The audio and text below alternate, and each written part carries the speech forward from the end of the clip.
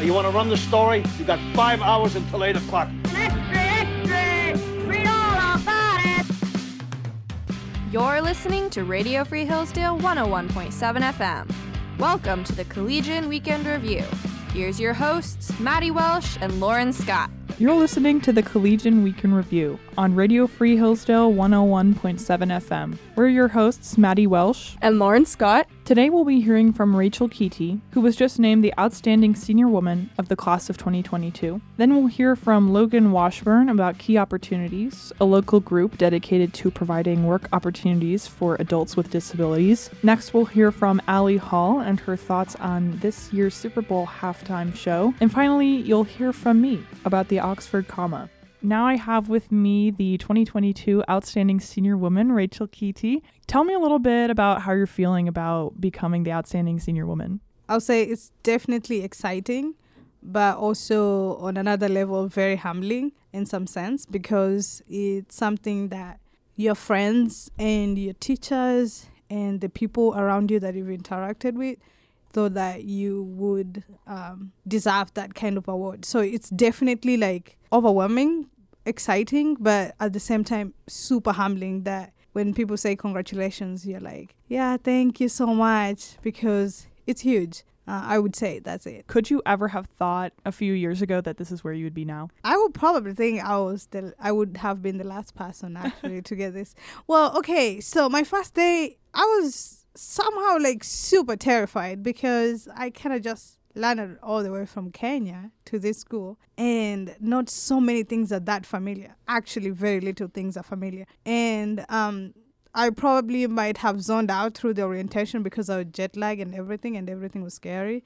So to like have stood that time and say like I would be in this position, that was not quite in the picture, you know? So it's like this one thing that just happened now, but I don't know, I think to me it would explain like the growth I've undergone through this environment, like from a level of being uncomfortable to being comfortable, to be there, to live in a community and to love it so much, and for people to actually realize to nominate you to that position. It's like this, like a huge growth process that has happened in such a short period of time, but owing to so many people around me for their efforts and for their love. So what brought you to Hillsdale in the first place? Before coming to Hillsdale, actually, there are other women who have been coming to this school for at least 10 years now. And so I had interacted with some of them before, and actually interacted with some of their works that they do back in the country, or also how they help other college students with the application process. And just getting to see how much they speak about the school and the things they've learned from the environment, I thought that it's a good place to apply to, and coming here, it's definitely not disappointing. It's exactly what they spoke about it, and for personal experience, I would say even more. So what have been sort of your biggest takeaways from your years at Hillsdale, or, you know, the biggest lessons you've learned? I think for me, I would say community. Like I think community is the most effective means to a quality living, you know. Like you can definitely get any education anywhere else. I was talking about this earlier today with someone, and you can get like the class knowledge anywhere. Like every school does its best to give people the knowledge that they need in particular field. And if you confirm like how the content they teach, it might be the same. But I think what's unique about like being at Hillsdale is the community that makes it all the difference, you know. It's like what you learn and you get to live it in community, and how you interact with your professors, and how you communicate to your fellow students, and the kind of conversation that actually are life-changing. They're the ones that happen outside class when a friend of yours just starts about thinking about something, and you all try to discuss about things that you probably don't have answers to, but you're just engaging your brain into thinking these kind of things. And I think community is such like an important part of Hillsdale, because even I would say the uniqueness of Hillsdale in terms of character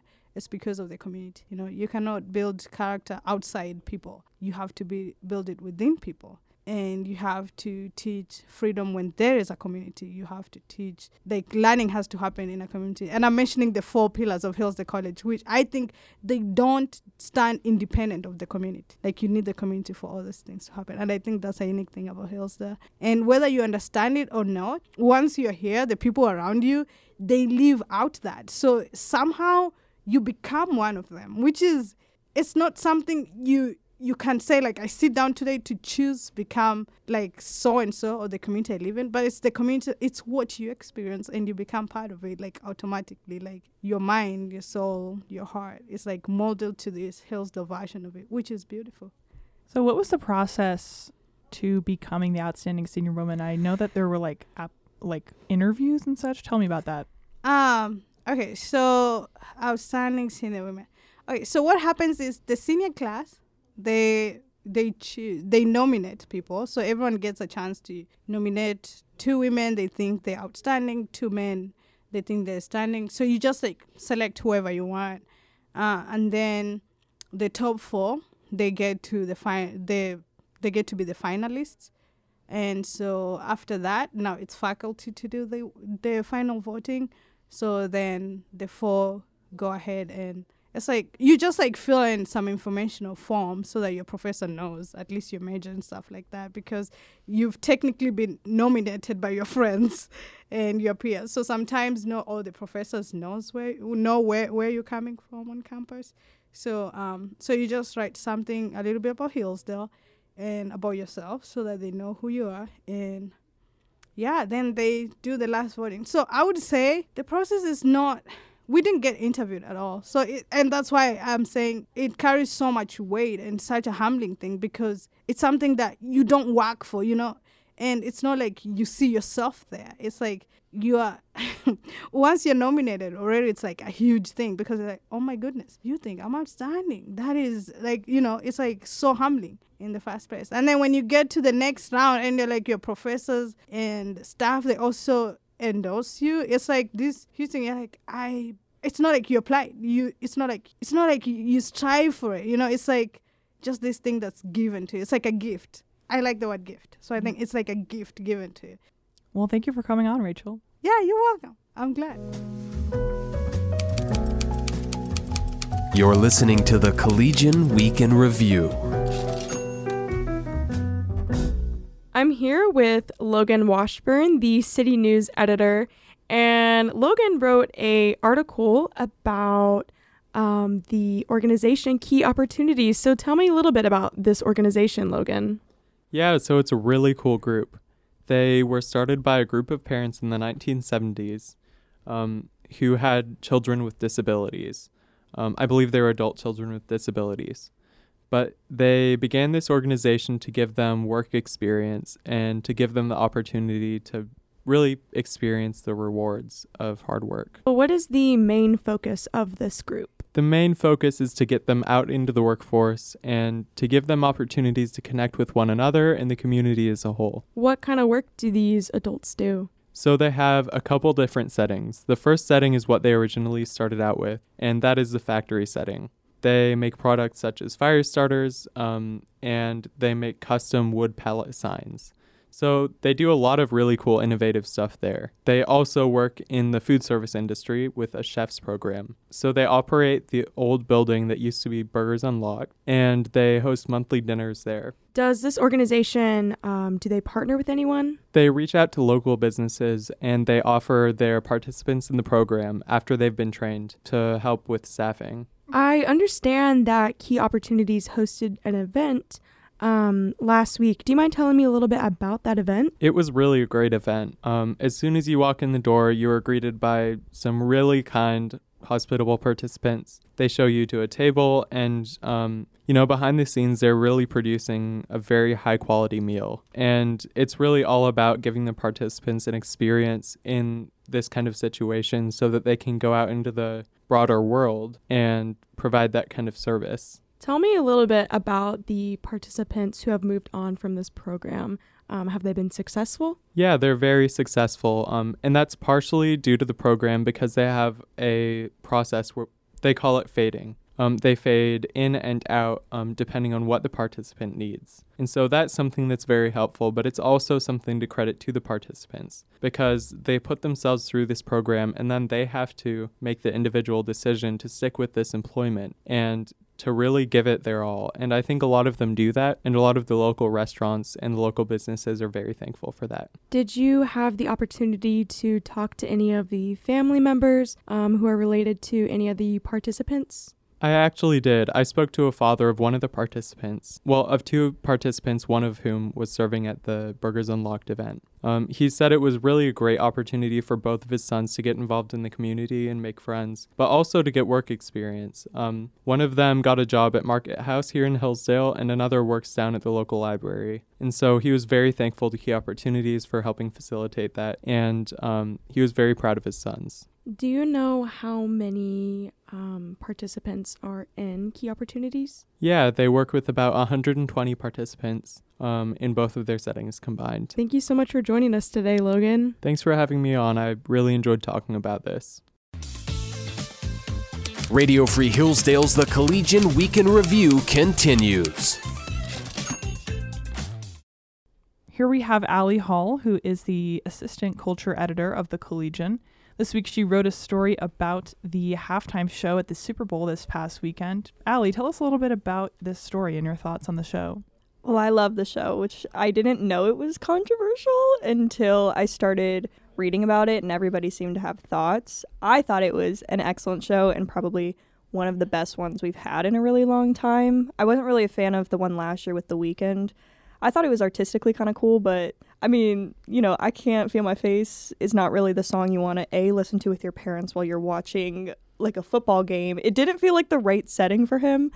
But this one, they pulled out with a huge array of artists from a bunch of different generations. And I thought that was much more interesting than finding one focal point of an artist and doing an entire show around them. So it was very much like a shared space, a shared genre that spanned over different generations. So I liked it. There's a tribute to Tupac in it. It was really good.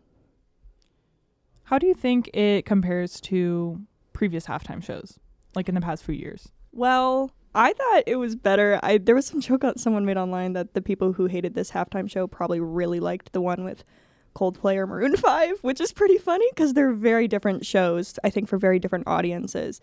But this one had so many different layers to it that I appreciated more than just, you know, Katy Perry and some blow-up dolphins. This one, the set was all designed to look like Compton. There were different homages to different parts of the town.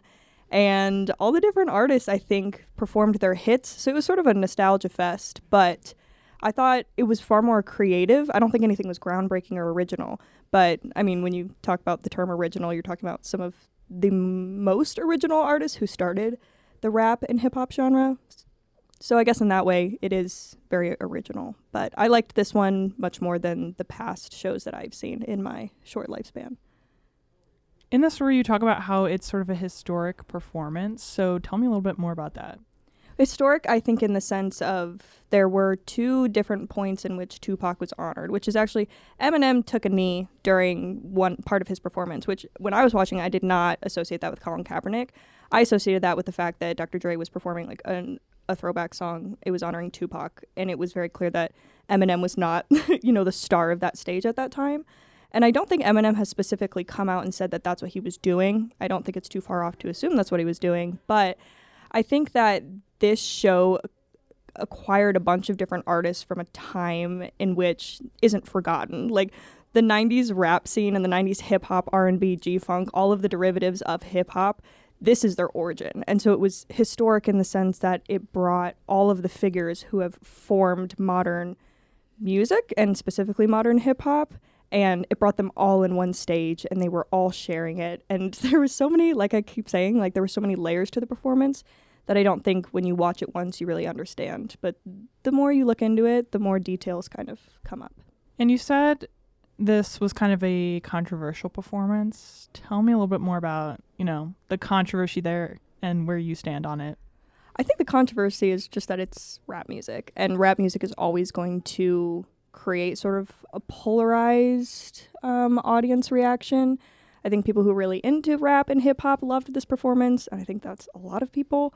Controversy, I think, mostly comes from the fact that Eminem took a knee, which once again, like I said, I didn't even notice or kind of assume that was in stance with Colin Kaepernick. It literally just seemed like part of the performance. You know, he stood down while Dr. Dre kind of came back on the stage again. But and also he wasn't kneeling during the national anthem. He was kneeling during like a Tupac song. So I didn't personally see where the controversy generated a bunch of heat. And truthfully, I don't think it's as controversial as people like to make things like this seem. But I mean, I thought it was a great performance. I really enjoyed it. Well, thank you for coming on, Allie. Thank you for having me.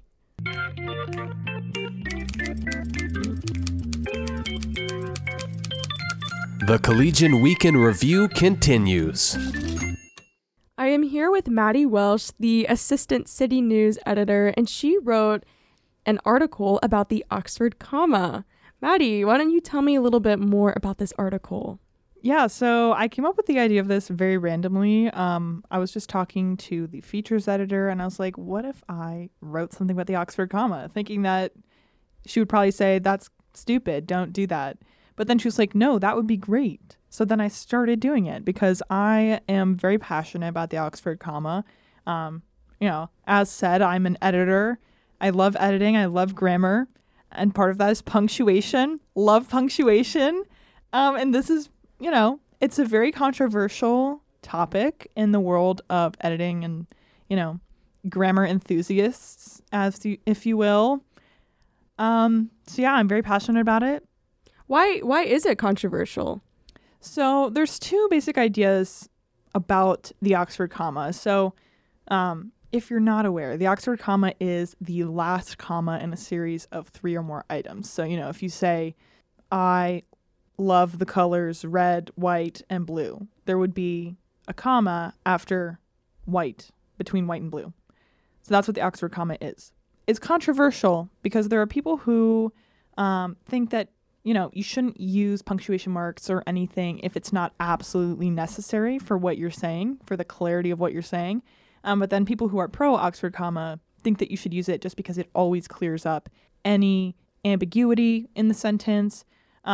Typically, the people who are not as for it are in the journalism world. Most journalistic styles of writing do not use the Oxford comma, including AP style, which is the most widely followed journalistic style in the United States. But academic styles such as you might guess, the Oxford Press style, although actually recently they stopped using the Oxford comma, which is another very controversial thing in the world of grammar. Yeah, a lot of academic sources use it when a lot of journalistic sources don't. So that's really where the controversy comes from. Can you give me a few examples where the lack of the Oxford comma has caused a bit of confusion? Yes, so I talked about this in the story. There was a legal case. I believe it started in 2014. It ended in 2018. But basically, there was this group of drivers for a dairy company in Maine. And there's very specific law in Maine about receiving overtime pay. So all workers are supposed to receive time and a half pay for any hour worked over 40 hours of work, with a few exceptions. And the exceptions are in the law. And these exceptions, the list of them, the last 2 items are not separated by a comma, which caused a lot of confusion. The way it was read, it sounded like the drivers should have been paid overtime pay for the work that they were doing, but they hadn't been paid by the company because the company didn't intend for that to be the case. But the way it was read, because of the ambiguity caused by the lack of the comma, it seemed like they should have been paid overtime. So the drivers actually won the case and were paid out by the company. And since then, the law in Maine has been changed. It now does have a comma there. You interviewed a few professors who had some differing views. Do you mind sharing those views with me? So I talked to a few English professors as well as 2 of the journalism professors. And for the most part, the English professors, it's actually interesting. There was not a departmental divide. 2 of the English professors I talked to were avidly pro Oxford comma. One was for it, but not, as passionate about it as the others. And then the journalism professors, Mr. Miller, who's the head of the department, he is absolutely for it. And then Mrs. Servold, who is the assistant director of the department, is for it when it's absolutely necessary. So she has more of the sort of traditional view in the journalism world that you don't always need it, but if it makes the sentence more clear, use it.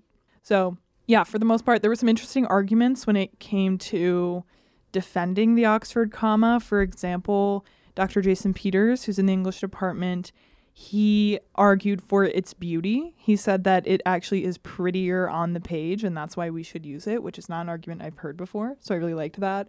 Dr. Lindley had the more nuanced view of the English professors. He said you should use it if it's necessary, but he also made a very interesting argument about the changeability of language and how, the English language is always changing. That's just the nature of it. And he mentioned that, Shakespeare spelled his own name differently each time he wrote it.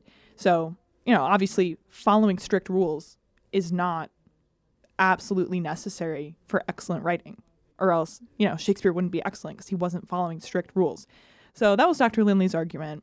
But sort of as a response to that, Mr. Miller, he talked about, yes, language changes, but we change it. We are actively changing it as we are writing and as we are, using certain words and certain functions of grammar. And so if this is a change that we should make, he said, and, it's because it makes language more clear and more understandable. So yes, language changes, but we're changing it and we can choose how to change it. Thank you for joining us today, Maddie. I really enjoyed talking with you. Absolutely. You have been listening to the Collegian Weekend Review with your host, Lauren Scott and Maddie Welsh. You can find the Collegian on Instagram at HDale Collegian, or you can find us online at hillsdalecollegian.com. Once again, you've been listening to Radio Free Hillsdale 101.7 FM.